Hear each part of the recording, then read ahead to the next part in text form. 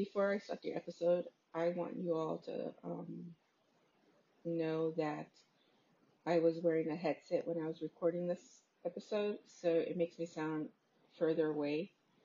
I didn't have my lapel mic with me, so um, you may have to raise the volume a little bit to hear it. Okay? Now we'll get back to the story.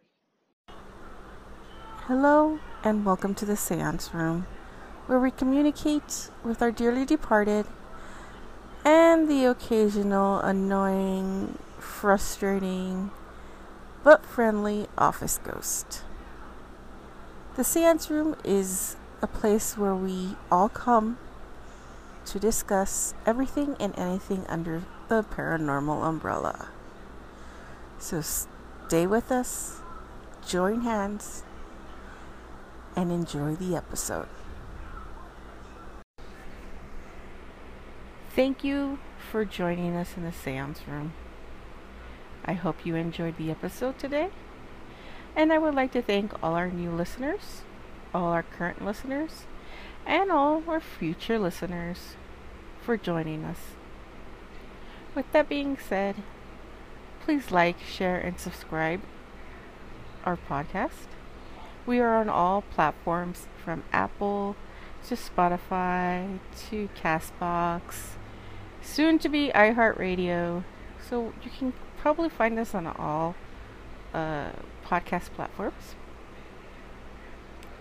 If you have any stories you'd like to share, please go ahead and email us at whattheparanormal1977@gmail.com. We'll take a look at your story and we'll read it. If you would like to follow us on social media, we are on YouTube, Instagram, Facebook, and Twitter. You can also leave us a message via the Anchor app. The link will be listed below. And with that being said, we close the Seance Room. And we hope you all have a good day and keep it ghosting. Hey, folks, and welcome back. So, today's episode and my colorful commentary is going to be about the UFO sighting in Aztec, New Mexico. Why, Denise, do you pick that episode? Well, this episode, they kind of compare it to Roswell, or they call it the other Roswell. So I figured, might as well talk about it and see what's going on. So the Aztec incident, like I said, is also known as the Roswell, other Roswell, happened in 1948. Now, in 49, a story was published by Frank Scully in a variety of magazines, and then later in 1950 in his book called Behind the Flying Saucer. That's an interesting title for a book. Well, let's continue. Now, according to Scully, in March of 48, an unidentified aerial craft containing 16 humanoid bodies was recovered by the military in New Mexico after it made a controlled landing in Hart Canyon, 12 miles from Aztec. Now, first and foremost, you all know how this goes. I give you fact, and then I give you my opinion, and then at the end, I just give you my opinion straight up. First and foremost, how did Scully know 16 humanoids? Unless he was up in the Kool-Aid of the UFO. But he said 16 humanoids. Now, unless that spacecraft was, clear, and you can see the humanoids, then I understand. Or if it was full of windows and he counted 16 humanoids, then, it was said, now, I have a little bit of a hard time understanding and my mentality grasping this, but Scully said that the craft was 99 feet in diameter. Now, according to ufologists and everything, that makes it the biggest UFO to date. So, yeah, how do you come to that calculation? Do you actually measure the circumference of the UFO? I don't know, man. Now, Scully identified two men, Salias Newton and Leo. I'm gonna butcher his name, but y'all know I don't care. Um, Bauer, what am I say? We'll just call him Leo for short. Who told him about the incident and that it was covered up by the military and that they took the craft for research. Now, Scully wrote about the craft and flying saucers that the government captured from Venus. Now, how the hell do they know it came from Venus? I don't know. And magnetic principles. See, this is where I'm having a difficult time believing this story because how do we know where the UFO came from? How do we know it came from Venus? How did it? How do we know that it didn't come from out in a different galaxy? So these guys sound fishy. Now Scully stated that they that the UFO was stocked with food wafers and heavy water for drinking purposes, and every dimension of the craft was divisible by 9. How the fuck do you calculate that what do you say? Every dimension of the craft was divisible by 9. I really want to know that. And how do you know that it was food wafers and it had a heavy water on board? I mean, yeah, I don't know. Oh, okay, so during the 40s and the 50s, this is where they say it's a hoax and it's bullshit. I don't know. Again, I'm just a curious person. Now, they say that during the 40s and the 50s, Salias and Leo traveled through Aztec, attempting to sell devices known in the oil business as doodlebugs. I thought I just made up the word doodlebug because I've been saying doodlebug for the longest time. So I guess I don't know if it's an actual word, but doodlebug. They claimed that the devices could find oil, gas, and gold, and that they could do so because they were based on alien technology recovered from the crash site. Now, shit, dude, if alien technology could find me some oil, gas, or gold, I wouldn't be working. These these guys are another piece of work, in my opinion. But I mean, why would they want to sell the alien technology? I mean, why not use it and make yourself rich? Create a machine or something. I don't know. Now, J.P. Can, who worked for the San Francisco Chronicle, asked the con men, I'm using air quotes because that's what they are, for a piece of the metal. And these two idiots went ahead and provided. Now, JP had that metal tested to see if it was really alien technology. And it turned out to be just an ordinary piece of aluminum. Now, eventually they were going to come up and, meet up with somebody who was one, way smarter than them, two, who was going to tear their story apart and pick at it and try to get to see if it's real or not. But again, these two idiots couldn't think. Now, in 49, Scully published a series of columns in a variety of magazines retelling the crash story that was told to him by Salias and Leo. He later, okay, Scully later expanded the columns to create Behind the Flying Saucer, which turned out to be a best-selling book. So your best-selling book, full of lies and is a hoax, turned out to be a best-selling book. Fiction. Okay. All right. 4 years later, now 4 years after 1949, the hoax was exposed in True Magazine. Now, there was an article published that many victims of Sarias and Leo stepped forward, and one of those victims was a millionaire. Now, see, if you're a millionaire and you believe this hoax, yeah, you an idiot, straight up.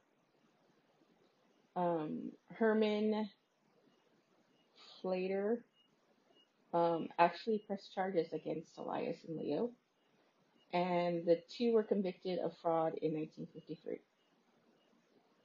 Well, it's about time. Well, I mean, fraud for selling fake shit and lying, but I mean, I would love to see them in jail for other stuff, but hey, I'm just, telling the story.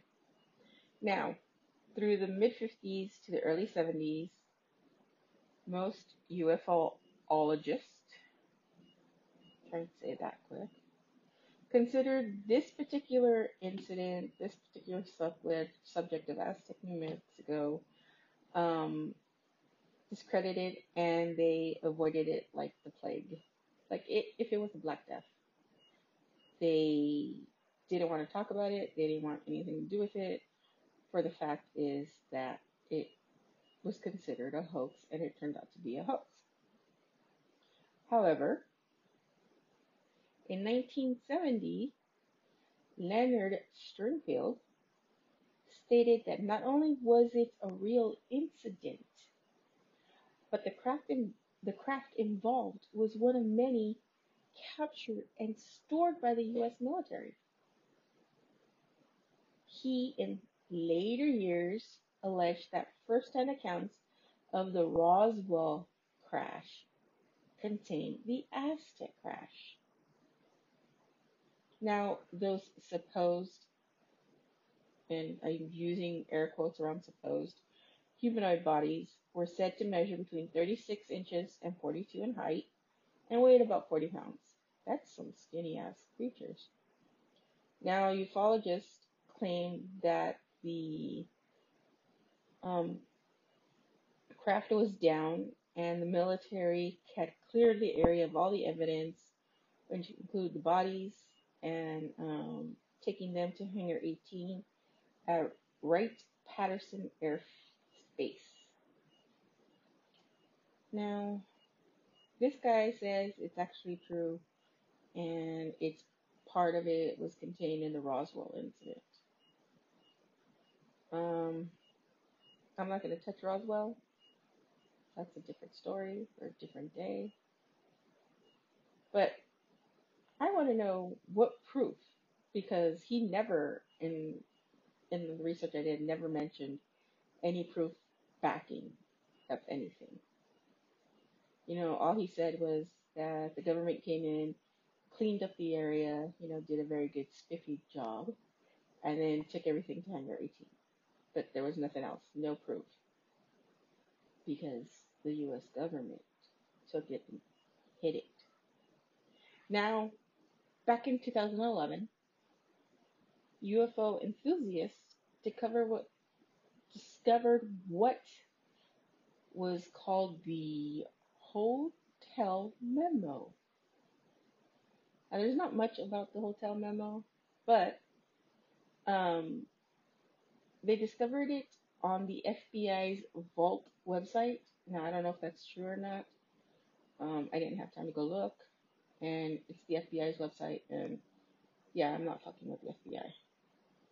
It said that the memo isn't classified and has been making its rounds for years. Now, the memo contained the report of a man, Guy Hotel, who was an FBI agent in charge of the Washington office, and it was addressed to J. Edgar Hoover, and it was indexed in the FBI records. Now, everything that is indexed basically in the FBI records is public. It just talked about, again, there was really nothing much about it. Um, you know, that it was some, memo that existed but did not exist. So, I don't know. Like the Phoenix Lights episode I did way back in the day.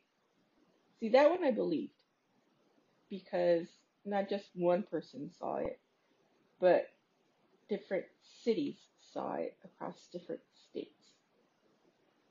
This, I will call it a hoax because it's two guys trying to make a buck selling fake shit to idiots who believe they're actually getting UFO technology. And like I said, I don't know, these people are very special, and yeah. Like I said, this is going to be a very short episode, and I call this one Miss Hyde denied step on it because, yeah, no. But I like how these guys tried to pass it off as something real and they experienced it firsthand. And again, there's no evidence to back it up. There is no photos, there's no anything, just words, point of view from two con artists trying to make a quick buck and a dude who's believing everything this con artist is telling him and writes a best-selling novel based on fake shit. That's my opinion. So this gets the denied, vetoed, not approved stamp. So, with that being said, I leave you all now. If you're new to the podcast community and you want to start a new podcast and you're looking for a platform that is user friendly, that has everything you need at your fingertips, that won't set any limits, that you can earn money, then I would recommend Anchor. Now, Anchor can be used basically anywhere. You could be in your car, you can be laying on the sofa in bed where you can edit, record, and upload. You can throw in soundtracks. Everything is there for you. Now, I use it because, it's user friendly and it is free, and I find it really easy to navigate without it being very confusing. Now, most platforms, before you can even try it out, you need to sign up and pick a plan. I like Anchor because I don't have to go through any of that. So I recommend it. Now, if you really want to get into it, I recommend you going to your website, anchor.fm, and, signing up. Or you can download anchor.fm from the Google Store, iTunes, and give it a try. So don't forget to go to anchor.fm, sign up, and I'll see you all in the podcast community.